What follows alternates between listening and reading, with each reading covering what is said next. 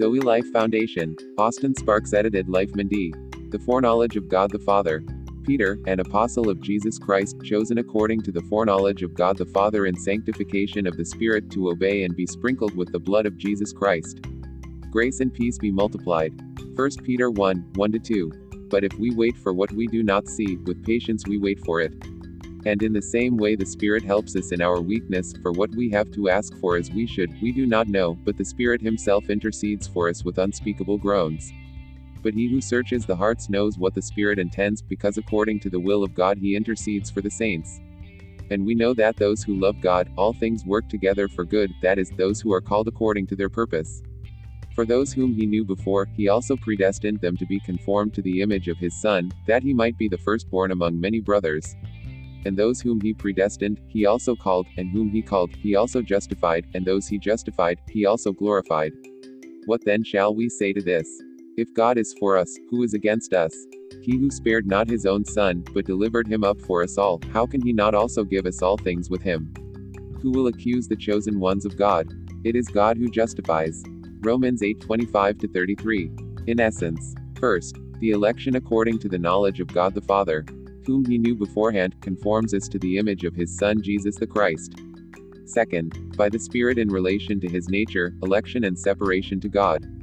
Third, inherit on the basis of the spiritual work of Jesus Christ to receive your Holy Spirit by faith. This means a profound and, sometimes, drastic work of the Spirit, in the separation of all flesh, so that we can now enter our inheritance in Christ.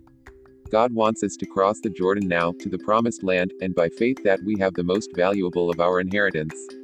This brings us back to the letter of Ephesians. You were sealed with the Holy Spirit, which is most important as the first fruits of our inheritance. Ephesians 1:13-14. The Holy Spirit has come and dwells within the children born of God to make them begin to now possess by faith the earnest.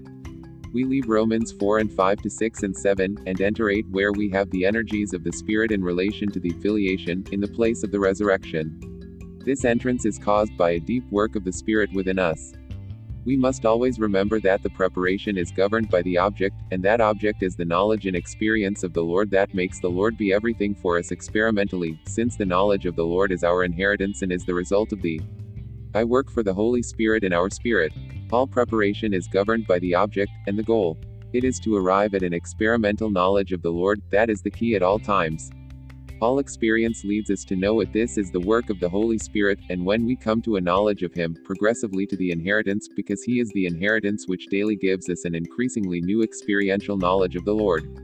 First there had to be an experience in the desert to bring them the knowledge of the Lord, and on the other hand, the 40 years in the desert were necessary to let them know what was in their own hearts, but it is the knowledge of Him through which He rules so that they know their own hearts. If we knew each other apart from knowing Him, it would be a death for us and we could not bear it, so everything is governed by this one thing, to know Him. When you have come there in a proportional measure, you have come to the door and the path to your inheritance. Glory to the Father, glory to His Son, and more glory to His Spirit.